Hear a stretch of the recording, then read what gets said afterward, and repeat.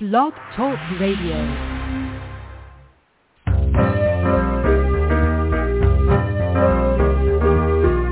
You're listening to Starseed Radio Academy, empowering Starseed to better serve the planet.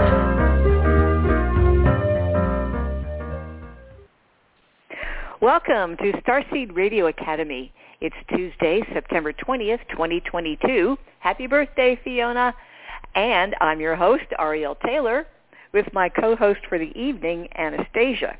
Lavendar has the night off, but she'll be back next time. And if you didn't get a chance to listen to our last show on September 6th, be sure you do. You'll hear some exciting information that can benefit Starseed missions greatly. Well, with the ongoing global Starseed activation, we have had many new followers who haven't heard our featured episode of Lavendar's Crack Between the Worlds, the story of her mind-blowing experience at Giant Rock in California with George Van Tassel, a UFO contactee, and the creator of the Integratron.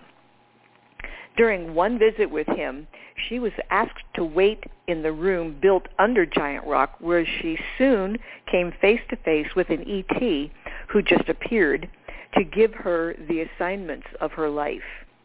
This story will keep you on the edge of your seat, so do not listen to this while you're driving. Starseeds have had physical reactions to this story, including dizziness and sleepiness, so be safe. If you do have unusual sensations, just know that your body is making adjustments. The events that took place at that time are so connected to the countless starseeds whom Lavendar's work has empowered. So if you've had a reading from us, Lavendar's journey to discover the starseed markings started with this story. On our main site, which is starseedhotline.com, you'll find our Vault of Knowledge, where there is much of the light information that Lavendar has released, as well as rich resources for starseeds to remember and learn. At the top of the show, it's Anastasia's Starseed News, bringing topics of interest and hope to starseeds that you won't hear in the mainstream. So we're going to get right to it this evening. And, okay, I'm glad you're here, Anastasia. Let me get your mic open. Hang on a second. Hello. Yes. And now it's Anastasia's Starseed News. There we go. I'm glad I made it. I tell you what, sometimes computers can be a hassle, but here I am. Well, I wondered about that. Up and running. Yeah. I switched screens there for a moment and didn't see you at first, so I was like, oh, just hope she's there when I get back. I'm coming. Okay. Thank you for holding it together. Well, we've got some fun news tonight. Some of it's, we do the best we can. Good news is pretty hard to come by these days, but there are wonderful pockets, and I've got some favorite stories of mine to share with you tonight. Now, I'm going to start tonight with a little bit of space news. Saturn's rings. Let's talk about that for a second. They tell us that Saturn's rings come from something other than what they thought it came from before. So the rings of Saturn are kind of a dead giveaway that the planet is spinning at a tilt, because you can see it. The rings go a little bit sideways, and the belted giant rotates at a 26.7-degree angle relative to the plane in which it orbits the sun. And astronomers have long suspected that this tilt comes from gravitational interactions. This is the news here, where they had findings that it happened because of Neptune. Now, a new modeling, a study by astronomers at MIT has shown, though, that while the two planets were one time in sync, Saturn has since escaped Neptune's pull. What was responsible for this planetary realignment? How did Saturn get out of Neptune's gravity? They tell us that the rings and tilt of Saturn could be the product of an ancient missing moon, and that it had a grazing encounter with Saturn that may have smashed the moon into bits to form Saturn's rings. In this study, Saturn, which happens to host right now, as we know, 83 moons, they say at least it harbored one more, and that extra satellite scientists have named Chrysalis. They tell us that Chrysalis orbited Saturn for several billion years, pulling on the planet in a way that kept its tilt in resonance with Neptune. They tell us that about 160 million years ago, Chrysalis got unstable. It came too close to Neptune and to Saturn, and in a close encounter, shattered the moon. They collided. What's more, a fraction of its fragments, they say, are suspended in orbit that are now forming the signature rings. So, a crash with its own moon has given Saturn its rings. That's what they're telling us today anyway. And I can't even think in terms like that. Billions of years in the absolute utter silence of space, and all of these very long-moving arcs of the universe are awesome to contemplate. And science is really having a lot of fun now. I mean, they're just discovering all kinds of things. It's a great time to be alive. And here's one of my favorite stories. Now, look, I am so sorry I don't have a show and tell here. I can't show you photographs. And so I'm going to invite you to look this up on the Internet.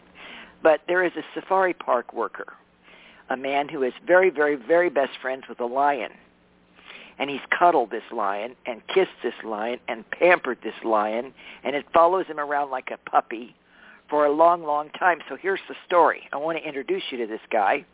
He's a South African animal expert who's been friends, very best friends, with a 550-pound lion that he named George. And they've been pals for over 10 years. I'm looking at a photo of this right now. It's like my childhood's dream, okay, to cuddle and kiss a real lion. What child hasn't wanted to, like, pet and ride and cuddle up to a lion, sleep with a lion? Well, somebody's actually developed that kind of relationship. Now, the man and the lion first met when George the lion was born at the Lion Safari Park in South Africa, where this guy called Shandor works as the very head of animal husbandry. Well, since that time, Shandor, the man, has groomed this big cat and played with him every single day. And these two can often be seen cuddling together in the most extraordinary ways. And this is where I want you all to look up the video. You won't believe it. Anyway, this 10-year-old lion developed from a tiny, tiny cub to the head of its own pride. But he always makes time for this man, Sandor. The animal lover, who's 27 years old, said, "It was like watching a child grow up. It's exactly the same feeling." Now, George, to me, is similar in the sense that while he's social, he also likes to be alone a lot. It's amazing to see that when I arrive, he'll leave the rest of the pride, all of the other lions, and walk over to cuddle me. Aww. We've learned from this young man that lions have good days and bad days just like people do. He said, if I go in there and he doesn't come running up, then I know it's just not going to happen. But on his good days, on his social days, George the lion loves to be pampered. So Shandor massages the lion, brushes his beautiful hair, and shares playtime. And when the cat is in a good mood, it's usually once a day. The great big lion loves this fly repellent that this guy made just for him. He's crazy about it. To watch the video, it makes me think of my kittens with catnip. He rolls around just like a little kitten that's been given catnip, and it puts him in a good mood. He'll roll on his back, exposing his tummy, which no animal ever does unless there's total trust, and he loves to be massaged. He loves his paws massaged. He takes smooches on the nose. He nuzzles this guy. It's unbelievable. Well, George the lion is so partial to this human that he once saved this guy from an attack by his own cubs. There was an occasion when Shandor was with George's male cub, which also was, of course, a part of the great cat's pride, which is what you call a pack of cats, a pride. He says, lions have two growls. On that day, the cub had a growl that was really not happy, and he just walked up to me and growled like that, and out of the blue, he came running at me to attack. Well, from the left-hand side came George's lioness, who grabbed the cub from the right side, and George came running to knock me out of the way before he grabbed his offspring. This gave George's human caretaker an opportunity to get the heck out of there. Even with close calls like this, Sandor says, I can think of times in my life when I was really struggling with all kinds of things, just really bummed out. Different things have happened, and these animals have really helped me. I mean, the mother lion and the father lion got their little kid in line so this guy could not be chewed on or scratched or bitten or whatever. Amazing. Well, recently, this guy and George have become TikTok sensations, and their videos get hundreds of thousands of views. So you can find videos online, and I do encourage you to watch. It's an unbelievable demonstration of affection between a lion and a human. And like I said, it's my childhood fantasy come to life. Just awesome. You ever wonder what, you think your cat's cute? They are. They're adorable when they're purring and they're affectionate, and you know how cats are. Mm-hmm. This lion is just, you got to see it. So look this up. The guy's name is Sandor, South African animal expert at a safari park in Africa. It's on TikTok. Try to find it. You won't believe it, especially if you like cats. And even if you don't, it's awesome. Well, lots of discussion has been had in communities, science communities, and, think tanks about what's going to feed the world going forward, particularly with climate change. But there's some news on that front because, there's an awful lot of seaweed in the ocean. Seaweed is really quite healthy and very good for us, and a lot of cultures consume quite a bit of it. Well, in a recent landmark study, these enormous forests of ocean kelp were found to be between 4 and 11 times more productive than the most productive food crops that we can grow today, like wheat, corn, and rice. Now, the nutrient-rich waters of the ocean create the biggest forests of golden and I think there's red and bamboo kelp that can grow 100 feet tall. 100 feet tall. And these ecosystems outgrow even the mighty Amazon rainforest. This is like an amazing thing. This great African sea forest is made up of bamboo kelp and contains vast biodiversity, all kinds of undersea animals, and that covers over 400 miles. But the Great Southern Reef in Australia is far more massive, and it stretches 5,000 miles across the continent's coastline. Well, they tell us that this mass natural production of a vital food source is going to aid in world food security. And nowhere is this even more demonstrated than in Indonesia. They have an aquaculture in their seaweed forests that creates products as varied as bioplastics and even ice cream. And what most people don't know is that the undersea forests play a critical role in the controlling of carbon dioxide because they absorb carbon dioxide from the atmosphere. The rate at which these undersea forests, absorb CO2 has been measured at 30 times faster than trees on land. So now these studies and all of these breakthroughs that are coming in ocean science are eye-opening. There's movements afoot to further strengthen ocean health, ocean well-being, not only cleaning up the plastic and the junk, but really doing the things that are going to nurture sea life and including the vegetation in the sea, which has immense importance in our planetary climate. Isn't that something? Wow. The average person thinks, it's just water, and there's just stuff in there. Oceans are really essential to our survival in more ways than one. Yeah, well, I didn't have to interrupt. I just heard just the other night a program that the oceans are 80% unexplored. There's no telling what's waiting. Isn't that the truth? That just kind of gives me goosebumps. I mean, that's kind of a new frontier, like outer space. Yeah, who knows what's down there? It's awesome. Sorry for interrupting. Probably plenty of lost civilizations. Yeah. Yeah. Well, I'm going to go back to childhood again because I'm just a big kid, let's face it. But speaking of thinking about childhood, there used to be a cartoon called The Jetsons. I bet a lot of you remember The Jetsons. The Space Age family, and it's a lot of fun way back when. And whoops, hold on, guys. I lost my article. Where did it go? Here it is. Anyway, characteristics of the Jetsons were these planes flying, these little spaceships flying around in space. And everybody got in their spaceship and they went places. And it used to be 20, 30, 40 years ago, that was the latest in the futuristic thought, was that someday there'd be flying cars.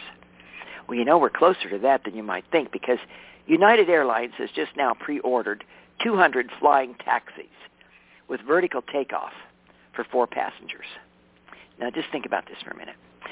United Airlines is working to revolutionize commuting in cities all across the world. And they've announced a $15 million investment, which isn't very much. But they made a purchase agreement for 200 four-seater electric flying taxis. These taxis have been in development for quite a while and are known as electric vertical takeoff and landing vehicles. And United Airlines is expected to be their first deliveries to come in just 2026, just 4 years. They tell us with the skies above major cities set to become the next lanes of traffic. I don't know how I feel about that. But anyway, that's what they're going to do. They say that aviation authorities will need ideas, lots of ideas, about how to manage the transportation environment in a world where 500 to 1,000 flying taxis will work in every city across the country, across the world, making lots of trips every day. So, I don't know. Going to have 1,000 flying taxis in our airspace over certain cities. Wow. I don't know. I think lots of training. I'm getting so, lots of I just training. Want to rate it one. Yeah. What'd you say? Lots of training. Yeah, lots of training. Taxi drivers are notorious for being reckless. No kidding. Can you imagine? Yeah. Well, it just makes me want to run to the top of Everest. That's all. Too much congestion. I just want to go find a cave somewhere to be in. Well, okay, onward and upward.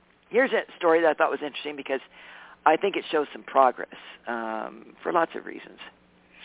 The finalist in the Miss England beauty competition is the first ever beauty queen to compete in a pageant without what? No, not without clothes.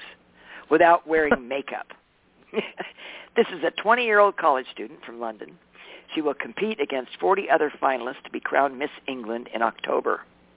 They tell us that Melissa is the first contestant ever to make it to the final totally makeup-free, and isn't she gorgeous? She said in an interview, "It means a lot to me as I feel many girls of different ages wear makeup because they feel pressured to do so. If one is happy in their own skin, we should not be made to cover up our face with makeup. Our flaws make us who we are, and that's what makes each person unique."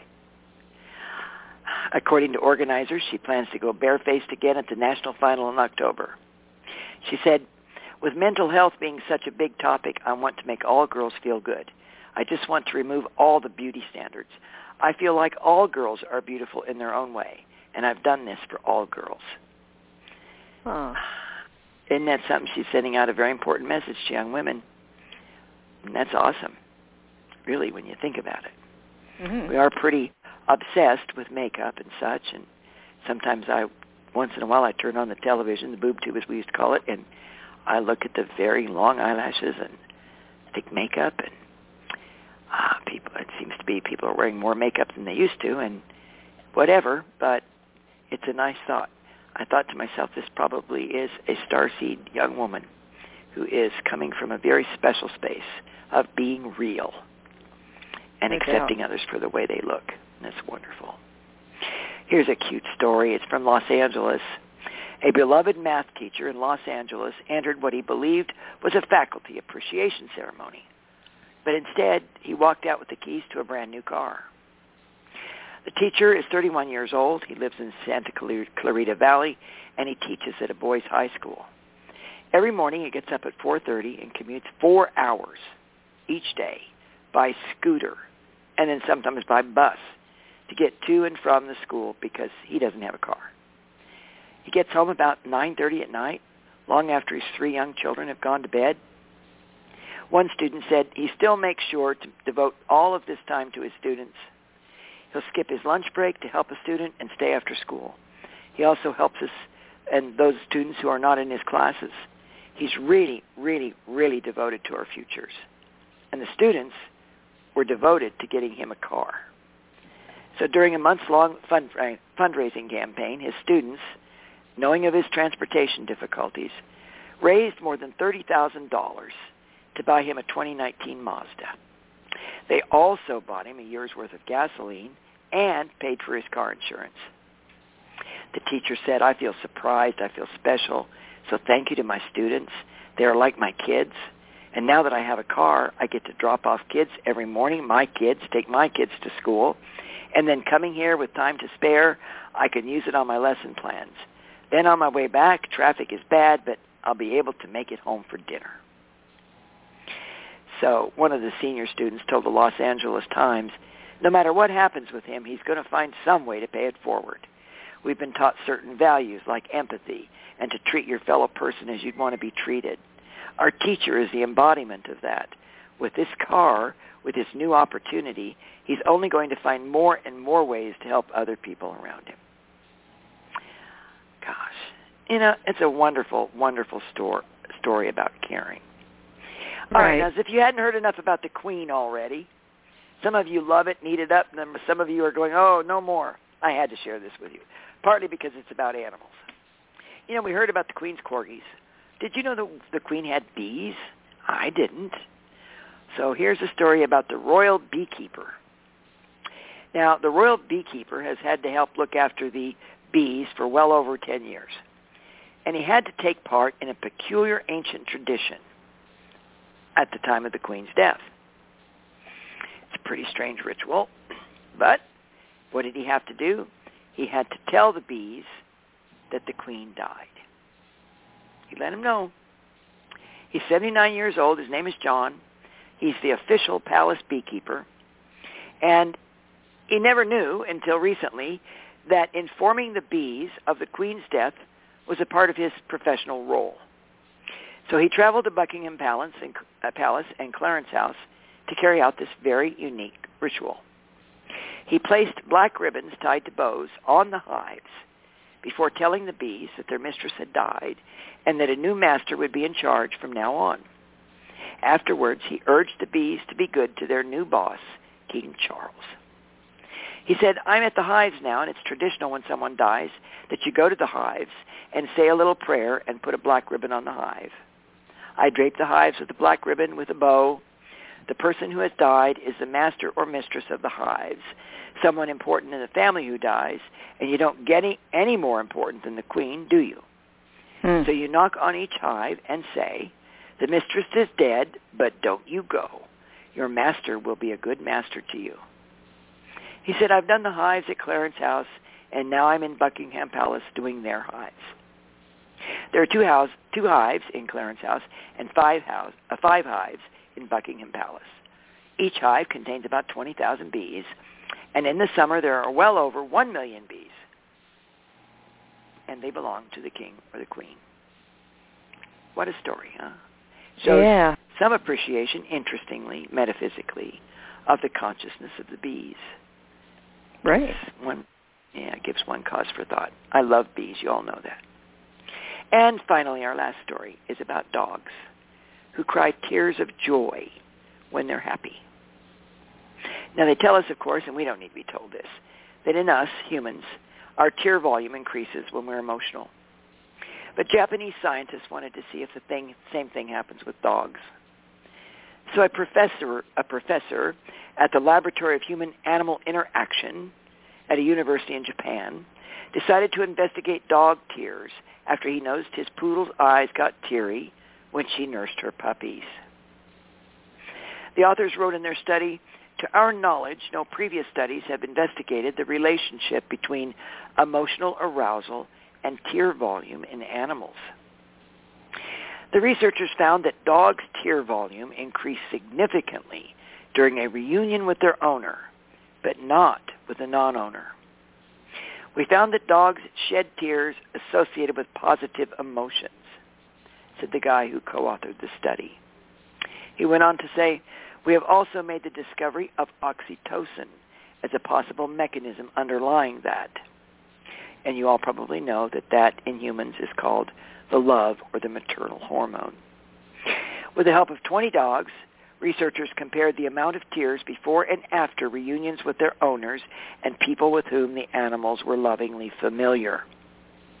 Only the reunion with the owner increased the amount of tears. In the first experiment, the dog's tears volumes were measured in their normal home environment with the owner present, and within the first 5 minutes of a reunion with the owner following 7 hours of separation. A mixed model analysis revealed that tear volume significantly increased during these reunions. Then they compared tear volumes before and after reunions with owners and familiar non-owners. Following separation from the owner in a dog's daycare center, dogs secreted larger tear volumes during reunions with their owners than with non-owners, and tear volume during reunion with the owner was significantly greater than at any other time. To understand whether oxytocin played a role in producing the tears, they used a solution to add to the dog's eyes. They said that the amount of tears significantly increased after oxytocin was applied compared with a different solution. And they say this is the first report on positive emotion stimulating a tear secretion in a non-human animal. They went on to say, unlike any other animal, dogs have evolved or been domesticated through communication with humans and have gained high-level communication abilities with humans using eye contact. And there is a natural closeness. Isn't that something? You know, the more you learn about the world, the more respect you have for it. The more you just have to love these animals and plants and consciousness. Just the amazing goodness. We're swimming in it. This is a beautiful place, and life is beautiful. And things are crazy out there right now. I mean, everybody's kind of going nuts, but you know what? You just have to put your focus elsewhere. The pangs of change are painful, but you know, there are constants in this world. And all around us we see evidence of this continual beauty and harmony and balance and wonder. So from my heart to each one of you, hold this sacred space. Remember who you are. Hold fast and true to all that's good. And I give you love for the next 2 weeks. I hope you all have a great one. Thank you so much, Ariel. We'll be with you next time. I so appreciate being with all of you. Thanks, Anastasia. Talk to you in 2 weeks. Yeah. Okay. So, as I mentioned earlier, we are going to present Lavendar's feature story, Crack Between the Worlds. Crack Between the Worlds, read by Lavendar. This is a document that has been in the making for a very long time. Most of this information has been kept in a bank vault for over 30 years. I've decided to release this story at this time because now is the time. On March 4th, 2000, I discovered on the Sightings.com webpage a story about an event that shook my soul to its foundation. Giant Rock, a huge boulder sitting in the area of Landers, California, had suddenly split open, exposing a gleaming white granite interior. Giant Rock had long been a sacred site for UFO researchers, along with Native American lore. The description of the splitting of the rock is presented in an article by James Twyman, author of Emissary of Light and Secret of the Beloved Disciple. His website, www.jamestwyman.com, and the news article can be found from the High Desert Star newspaper dated Wednesday, February 23, 2000. So why did the news of the splitting of Giant Rock have such an effect on me? Because I've been holding a series of stories for several years concerning light information from ETs that are influencing our planet. Somehow I have been given the insight to journal some events that started to take place at Giant Rock starting back in 1976. These events were witnessed by several people. Some are living while others have crossed over. As I looked at the before and after pictures of Giant Rock, well, the before picture I knew so well. The after picture is so startling. It was a shock to my system. I knew that it was a signal to me. Seeing the cracked rock created in my being a release of light information that I'd been holding for over 25 years. It seemed that every file in my brain's computer wanted to download, and I kept saying, "Oh, not now. It isn't time. I just can't do this now." I instantly knew that I had to put up my visible hands to my head as though I could stop this. I kept chanting, "No, no, no, no," as though I had any power over memories of this magnitude. It was at that moment that I felt an outside presence enter the room, and a calming came over me. This presence was not visible, and yet I was aware that it was there. The struggle with the filing system in my head seemed to be closed off. All at once, I knew that within 24 hours, I'd be released to write this story. Sacred time and space would be provided for me.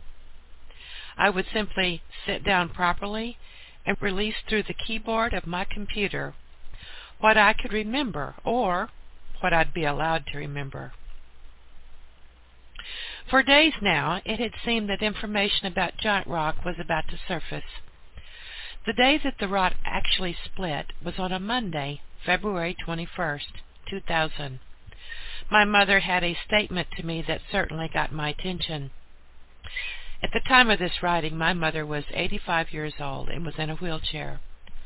I had taken some of her artwork out and noticed that she had about 18 canvases that were unfinished and not signed. I asked her if she'd signed the pictures, as I felt that her signature should be on them. She replied that she would not sign a picture until it was finished. I promised her that if I would take art lessons and learn some of her techniques, that perhaps I could finish some of her paintings. She agreed and proceeded to tell me about each picture and what needed to be done to finish it. When I came to a painting that was of the sand dunes and mysterious blue and pink sky, I blurted out, "Oh, this can be a picture of me at Giant Rock with George Van Tassel." My mother squinted her eyes with that little leprechaun look and said, "Yes, and you haven't finished doing what you said you were going to do." And I said, "Well, I think I've done about 25%. And she said, "When are you going to do the rest of the story?" And I said, "I don't know."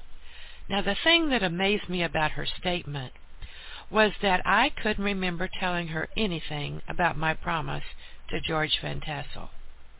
I looked at the painting of the sand dunes, and I could see, just as though it were yesterday, George walking toward the dunes and me walking back to the house where he lived. I also remembered that it was the last time that we had a 3-hour one-to-one talk. In fact, I can now say with certainty that it was the last time I saw the true essence of George Van Tassel, period. The vision of me walking towards the house and not looking back seemed to freeze frame in my brain, and all at once I said, "Mother, I know what I will paint. A man walking in one direction and a woman walking towards us." And she said, "You never will. Never learn to draw people and paint them." And with that, she just totally dismissed the painting, and a mother-daughter shutdown had occurred.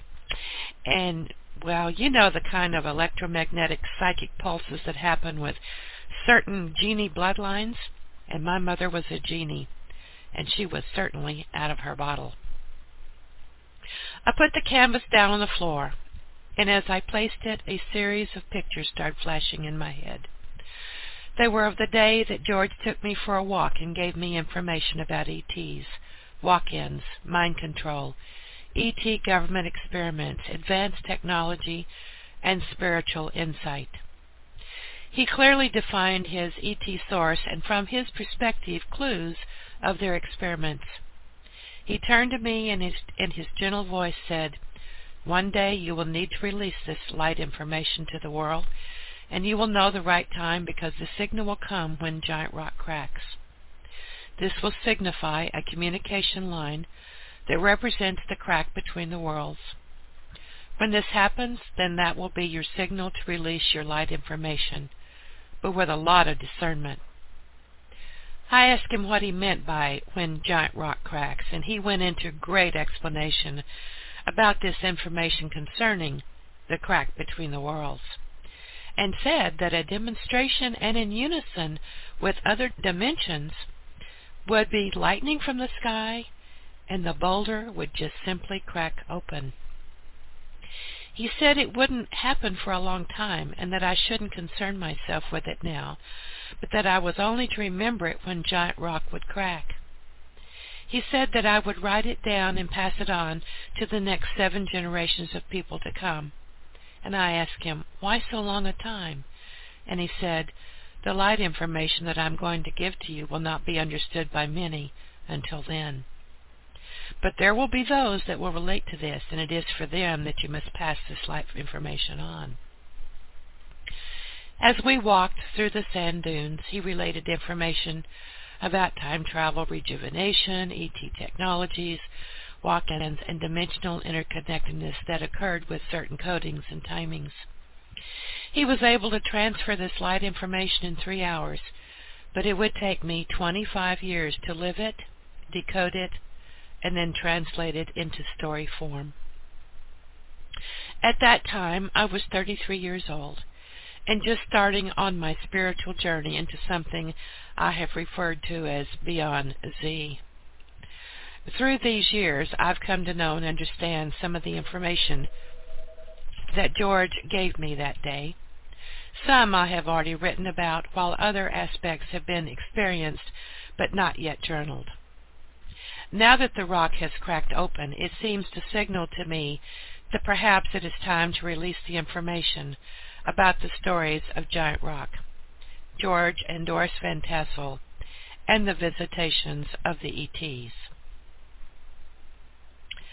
I could hear him saying this as clearly as though it were yesterday. And I said to myself, oh, not now. This isn't the time, as I pushed the memories away. As part of this coordinated coincidence, a few days later, I received a phone call from Ariel telling me that she had been in contact with a man who had been to Giant Rock and had had many visits with Doris Van Tassel, George's second wife. I thought this seemed odd, especially after my recent experience with my mother and the sand dunes painting. As Ariel talked, I started flashing again on a series of events that had taken place at Giant Rock. Once again I said, not now, this isn't the time, as I continued to push even further back my memories as they were coming through a place that I call the crack between the worlds. It was all that I could do just to listen to her explaining her relationship with her new friend. I was experiencing a series of flashing pictures and trying to listen to her at the same time. Pretty soon, I had to turn my screen off and just go blank. Sometimes this is the only way that I can hold my sanity together. I was on automatic pilot now and knew it. I also knew that something was approaching from the crack between the worlds, and the next time, I didn't know if I could stop the visions with a simple blank screen. Through the years, I had learned the cadence and the deliverance system from the Otherwhere. And it seems as though they use it in a 1, 2, 3 punch system just before they knock me out with sacred data or before they release me to download information. I have never been able to discern whether it is incoming or outgoing or both. Being dyslexic, I guess it doesn't matter. Before I talk about my walk with George and the sand dunes, I should mention what happened to me on February 7th, 1977. It all started with my romantic fling with a young man from Alaska who owned a helicopter company. I was truly smitten, and his physical, sexual prowess kept my head spinning. On New Year's Eve, we were drinking Jack Daniels and really partying on the Strip in Las Vegas. At the moment of midnight, he took me in his helicopter, and we buzzed the Strip and flew back to the airport. How we escaped the police and death is beyond me. He went home with me that night and moved into my apartment. The next day, I discovered that my favorite wristwatch with tiny diamonds was missing. My father had given me this wristwatch for my high school graduation, and it was very special to me. I retraced my steps and toured every casino, but to no avail. I was simply devastated and felt a part of me was truly missing. We spent all of January in romantic bliss until one night, while dancing at the Mount Charleston Lodge, I became overwhelmed with a strong feeling that he was going to leave me for my best friend Diana.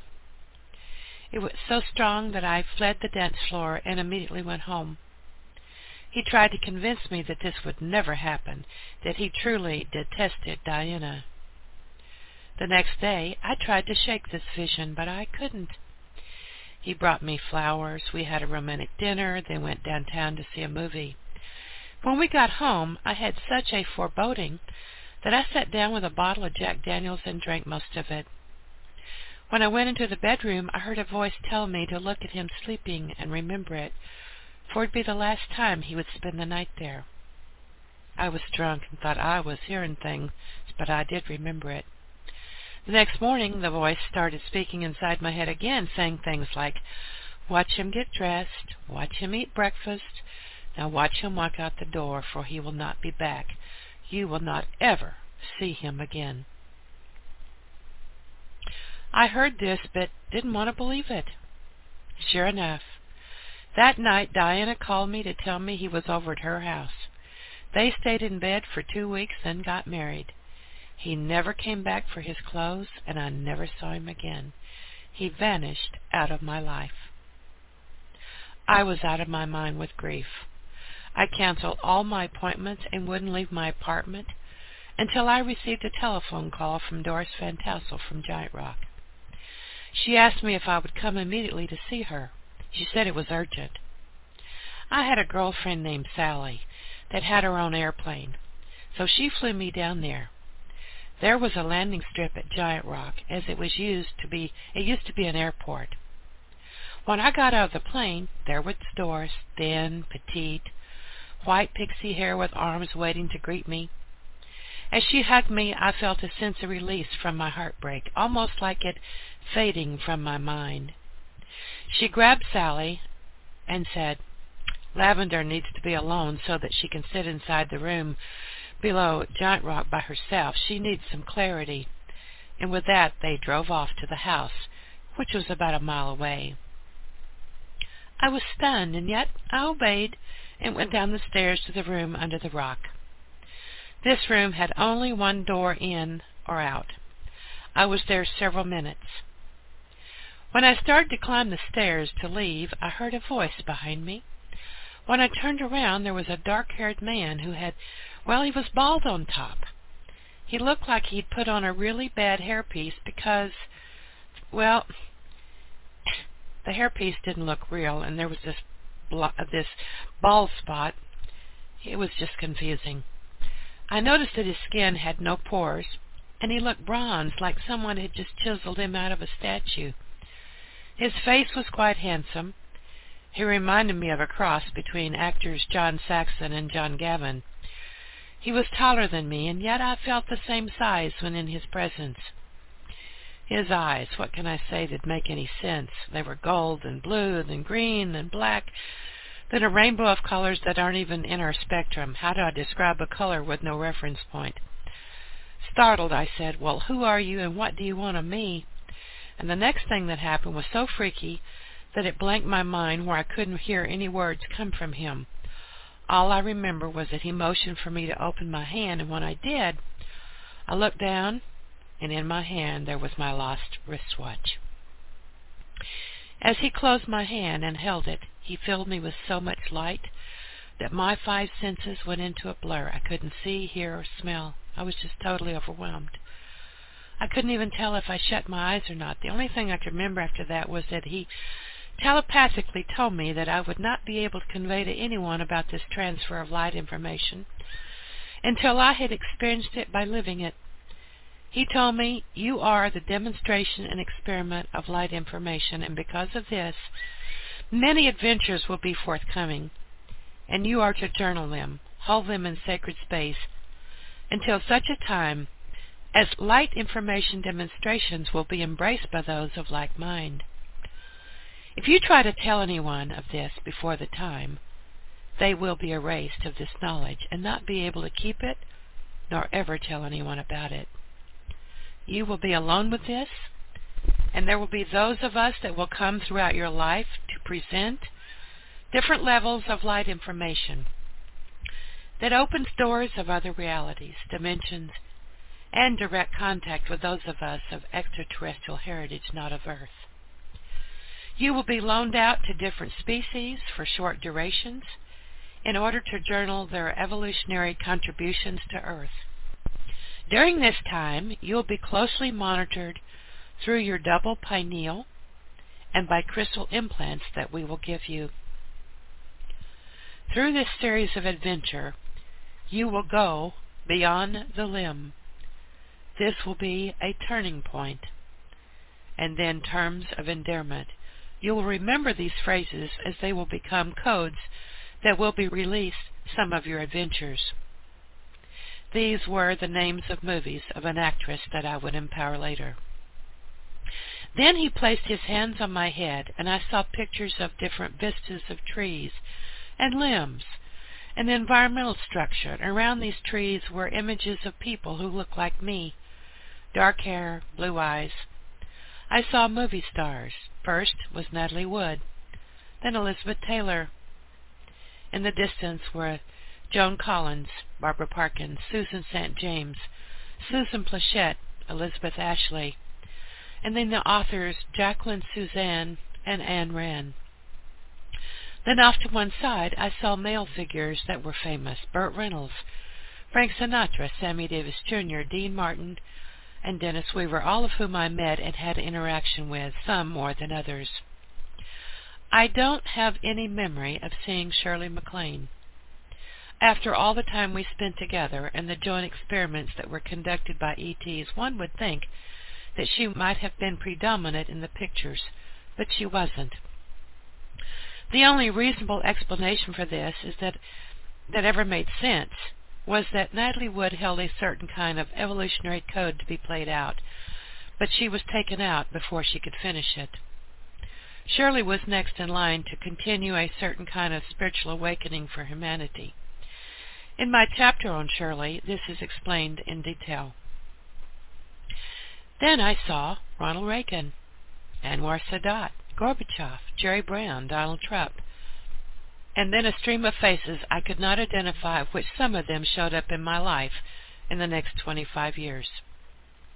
Then I seemed to be going back in time, and I saw all the founding fathers of America, and I knew them by name. Then the scene changed, and I saw a map with the names Athens, Greece, Cairo, Egypt, Israel, Aruba, Yucatan, Hawaii, Sedona, Flagstaff, Santa Fe, Rio Doso, Washington, D.C., and two faces I didn't know at the time. I saw me on several occasions at the White House surrounded by people that I would come to know later. Congressional and Senate members and presidential hopefuls became a collage of characters parading through my life. It became obvious to me that ETs were intertwined in the political arena. And it became really obvious to me recently with Egypt.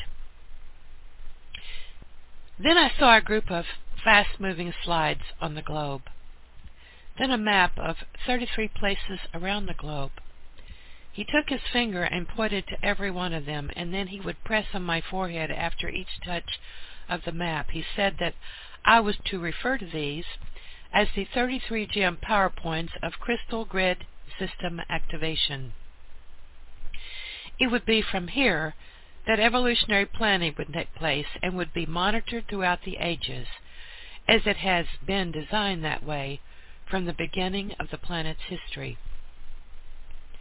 I witnessed the activation of crystal ley lines and grid points by crystalline ET computers that were buried under the ground. A lot of guardians were also at these sites, and the indigenous tribes at each location found a bloodline that was worthy of stewardship. This was usually passed down through 7 generations and interlocking with other ET bloodline experiments that would sometimes be interchanged with 14-generation experiments.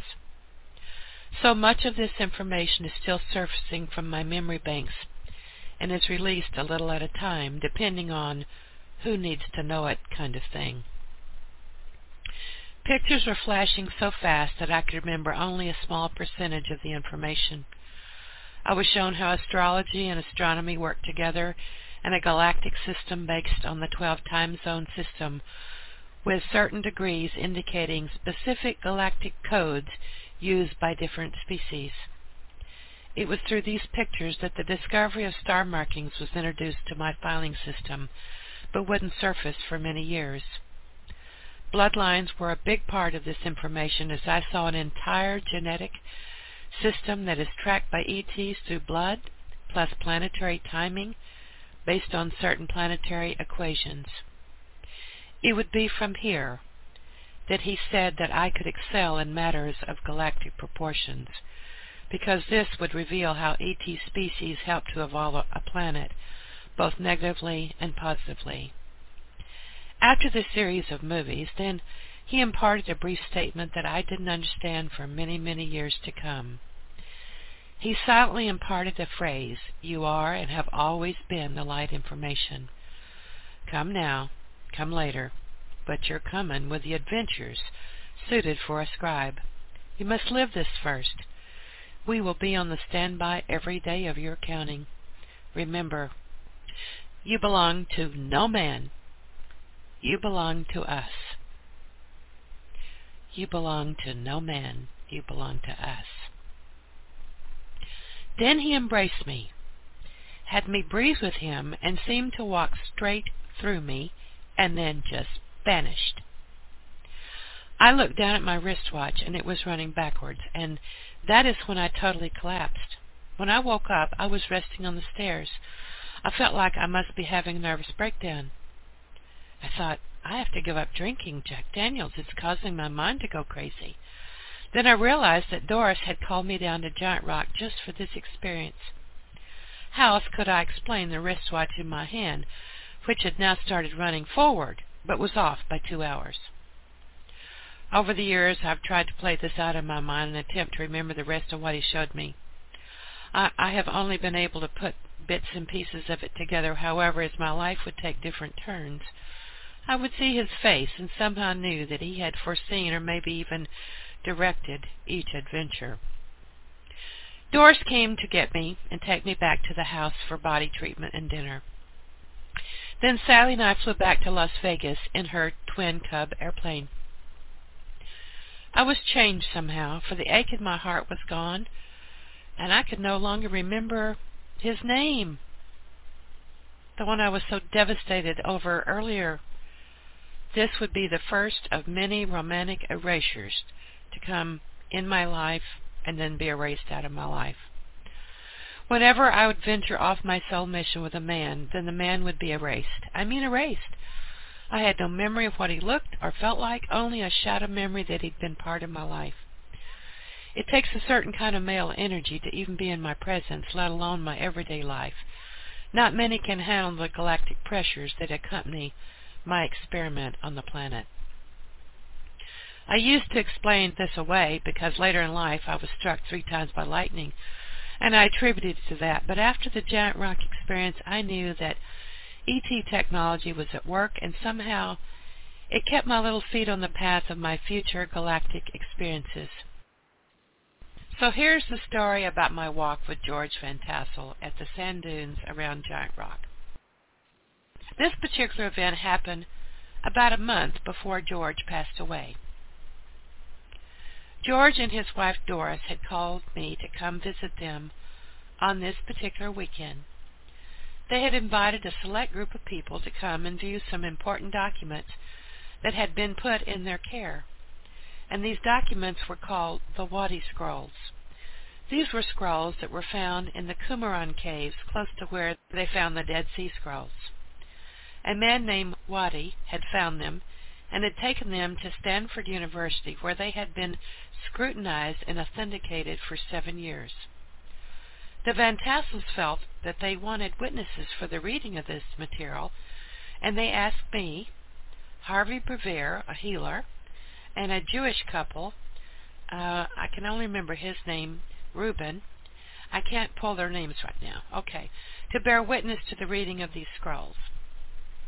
They had also expressed to us that they felt that our abilities to track and discern would help them in deciding the fate of these important documents.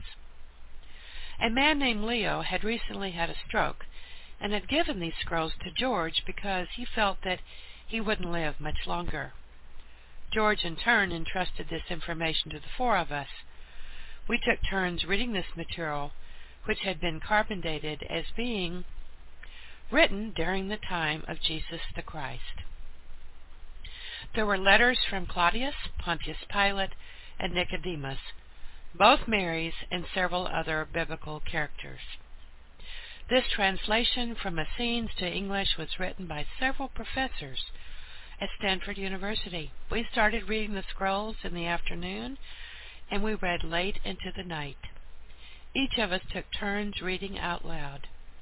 We take breaks to discuss what we had read, but mostly we'd end up crying because of the depth of the material. The emotions this brought up in us was overwhelming. The Jewish couple gave their viewpoint based on their religion. We needed to see through their eyes on how their ancestors would view this particular point of history. By 2 a.m., I suggested that we stop reading and try to get some sleep. What a joke. We all went to our bedrooms, but who could sleep? We had just read material that could change the course of religious history. What would happen if this material were released and if people were allowed to believe it? We were too stun-gunned to sleep. All of us lay looking at the ceiling for hours. Around 4 a.m., a bright blue light flooded all of our rooms as though we needed anything else to deal with. We were frozen in time for about 2 hours. In truth, we probably experienced some missing time. At about 6 a.m., when I could move my body, I decided we all needed some breakfast. I went into overdrive and cooked bacon and sausage and eggs and pancakes and biscuits and potatoes and corn on the cob and plenty of coffee. This was the outlet that I needed at the moment to cook my full head off. Around 7:30 a.m., we gathered again to eat this feast prepared from the Twilight Zone and started discussing what we had read the day and the night before. Just as we were finishing breakfast, there was a knock on the door. There was a woman with a man in the wheelchair. It was Leo, the man that had given George the Wadi Scrolls. He said that he had been awakened in the middle of the night and was told by a voice to get up, get dressed, and drive to Giant Rock to see George immediately because something of importance was happening. He said the voice was so persuasive that he actually was without pain when he went to dress and was free of it as he spoke. I remembered Harvey Brevier kneeling down to speak to Leo, and after a few moments noticed that they both were in tears, discussing the Wadi Scrolls. It was a very touching moment, and one that I am not going to forget for a very long time. We all sat around the round table and started reading the scrolls out loud again, except Leo, who only listened as the stroke had taken his speech. We had done about an hour of reading when there was a knock on the door, and I got up and answered, and there, standing tall, was a young Australian man speaking with an Aussie accent. "Hi, my name is Donovan Joyce, and I have written a book called The Jesus Scrolls. I know this must seem odd, but I was told by my guides to get on an airplane and fly from Australia to L.A., then rent a car and drive to the desert past Palm Springs to a place called Giant Rock, and once I got here, I'd know what to do." I glanced down by the door, and on a table was a copy of his book, The Jesus Scrolls by Donovan Joyce. Someone had sent it to Doris just a few days earlier, and she hadn't had time to even pick it up, much less read it. With not a skip of a beat, I immediately invited him in and introduced him to the group, and of course we had another round of tears.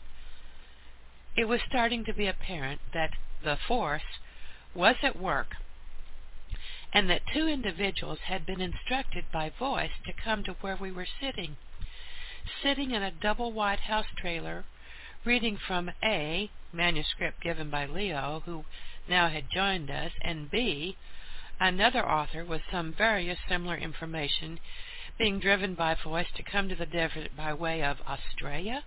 What? Does this sound like the Twilight Zone? Yes, because it was. It's a perfect demonstration of when information flows from the crack between the worlds. We finished reading the final chapter around 2 p.m.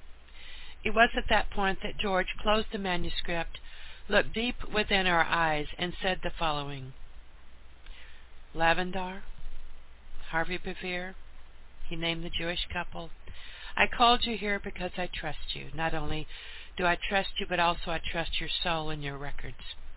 And I want you to tell me the truth about what I should do with this manuscript. Don't hold anything back. Just tell me how it is." And he turned to me and he said, "Well, Miss Bow and Arrow, let me hear it from you first." Well, At first I was shocked that he called on me, but then I settled into the fact, and without hesitation I just blurted out, "George, if you try to publish this now, they'll just kill you. The Catholic Church alone will have hitmen ready to take you out. And anyone that threatens their hold on power, and influence of the church, this isn't just the Catholic Church, not to mention the Baptist and Methodist and Church of Christ, and just think about all the other religions, what they're going to do. All of Christianity is based on the fact that Jesus died for their sins. And there's great guilt over this, and it's used by every religion in order to control the people.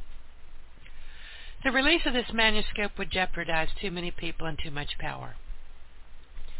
My vote is to put it away in a vault under strict instructions not to be released until the world can handle, through consciousness, such a statement of fact." I spoke with a clarity that even surprised me, although when I think about it now some years later, it was and is very clear why this manuscript, or even other manuscripts like it, would either be destroyed or kept under lock and key and away from the masses. Now, can you imagine how I must have felt being raised a Baptist reading this manuscript?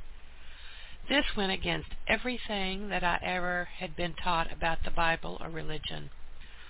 Although I was studying astrology and was practicing the art of being a mystic, I still had certain beliefs that would want to stay in place. The reading of this manuscript changed all of that, and I have never been the same since I read the material. George went around the table and heard from everyone what they also thought, and it was decided by the group that this material would be put in a vault. Later, it was established that when George and Doris died, that the material would go to me, and that I'd be responsible for its safekeeping during my lifetime. This decision would change the course of my life because the magnitude of the responsibility would require that I probably wouldn't marry and have earth children because I could not put them in such a position. Their lives would never be safe. Every relationship that I would have would go through such a scrutiny. This is what I have learned through these years of silence. When one takes a cosmic oath of this magnitude, then a safeguard system is set up through a system called the Keeper of the Keys. Several keys are to be given, but only one is designed to be the one to release the information at the appointed time. That time would be determined by those aboard the Star of Bethlehem and by 33 species of galactic intent. Computer readouts would determine this, and those readouts would take place through implants of the people and the planet. It was a gigantic screening procedure through certain readout days. Mostly these days would be called Pleiadian lineup, which would match November 17, 1819 or May 17, 1819 of any given year. However, because of escalation of technology and war on the planet, there has been additional days of monitoring, and these may start as soon as November 15th or May 15th and last as long as several days after the 19th date. On the Pleiades, this is called the celebration of planet Earth, because we are their children, and they want to know how we're evolving. Think of it as their Super Bowl, with everyone around a TV set watching while partaking of their favorite beverage. This has been a tradition for thousands of years, especially since the destruction of Atlantis. The seeding, the watering, the fertilizing, and harvesting of a planet and its people have been ongoing from planet to planet through these evolutionary measures for eons of time. So sometime in late afternoon, George asked me if I would take a walk with him. He said that there were some things that he needed to discuss with me in private. I agreed and put on my walking shoes and hat, and we began to climb over the sand dunes on our way to Giant Rock. In about 10 minutes, when we were out of view of the house, George started speaking to me in a very strange voice. I had never heard this voice before, but it was one that I knew spoke with great authority, so I listened very intently. He told me that he and other beings and ETs and spirit world beings had been watching me for years and had been part of a team to prepare me for some extensive work that would be forthcoming in the next 25 years. He said that I had been part of an ET experiment from the moment of my birth, and that I was coded in my blood cells. He knew that I was born with a double pineal, and that I had been part of a hybrid experiment, and that I'd be exposed to otherworld realities so that I could journal them. He said I was coded in my blood, and that these codes would be released upon certain timings, and that I'd be monitored day and night for the rest of my life on planet Earth. He explained to me about ET technology and implants, but more than that, he explained about time travel and what that would mean in the future when people understood the reality of going forward and backwards in time. Another topic was walk-ins and how that particular experiment was allowed with humans and the beings that be in charge of such soul interchange. Remember, this was in 1977. No one had even mentioned walk-ins at that point, not even Ruth Montgomery or anyone. This was brand new information, and it was really hard for me to hear. When he would see that I was having difficulty absorbing this information, he would take his hands and put them over my eyes as though he were coating me with his hands. Then he would look at me in the eyes and stare for long periods to see whether it took or not. This went on for some time with each subject matter that he would tell me about. When he saw that I couldn't handle any more information, then we'd just walk in silence until I would speak. I asked a lot of questions and received more than enough answers. This went on for about 3 hours. When it came time for closure, he instructed me to take his hands, look into his eyes, and with a jolt that I will never forget, charged me up with so much light that I thought I was going to explode. He told me to go back to the house and wait for him, and that he needed to be alone. He turned and walked toward Giant Rock, and I practically floated back to the house. When I returned, everyone was still talking about the manuscript, but I was totally focused on the information that had just been given to me. I could tell that I had to sit alone with this, so I excused myself and went to the bedroom to rest. Several hours passed, and Doris came in and asked where was George. I told her that he said that he needed to be alone. She informed me that it was now 10 p.m. and that I had been back since dusk. I must have looked bewildered, as though time had escaped me somehow.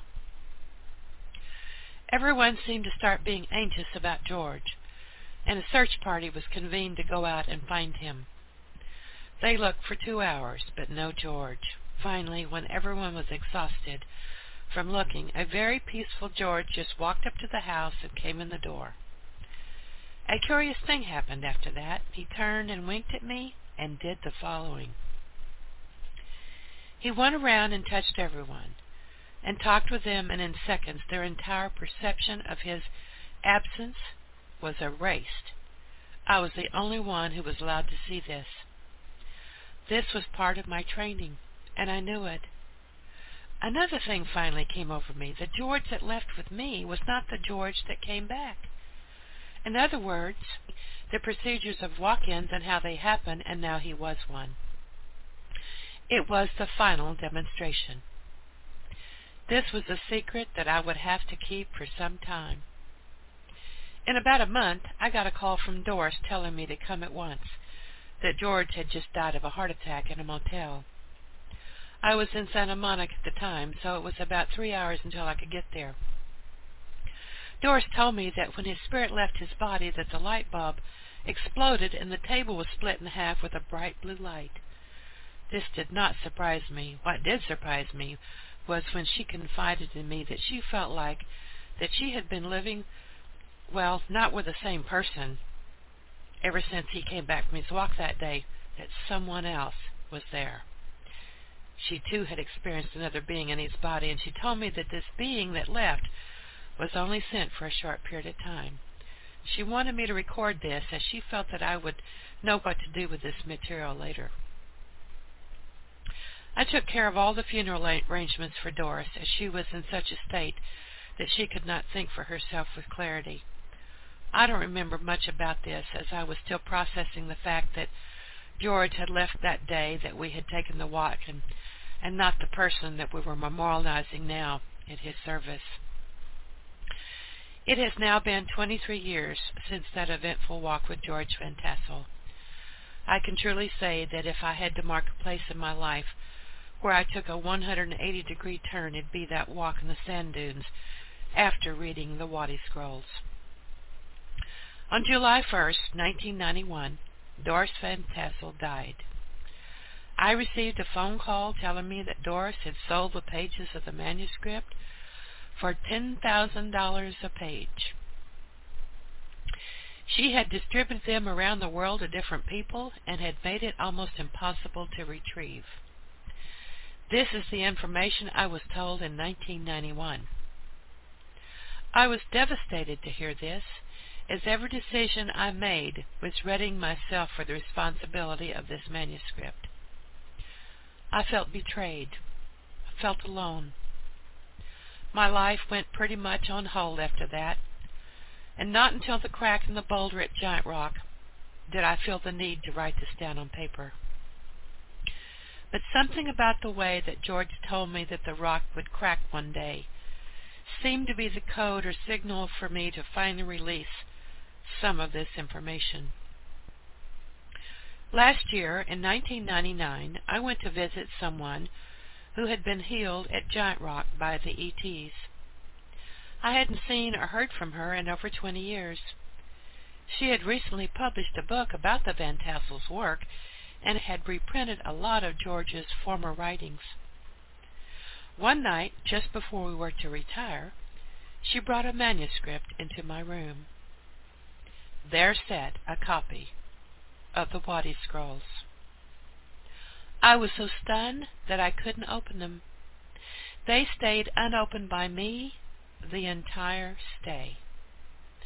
I had kept my part of the bargain and been betrayed. Now they were back, and I just wasn't. I knew that if I picked up the manuscript that I could never put it down, so I just never did. Everyone was dead now. Harvey, Doris, Jewish couple, Leo. All except me. No, thank you. I got the message, and it is still the same message that I gave George when he asked me what he should do with the manuscript. The world is still not ready, nor would it be ready for some time to come. Now here is the rest of the story that emerged in 2005.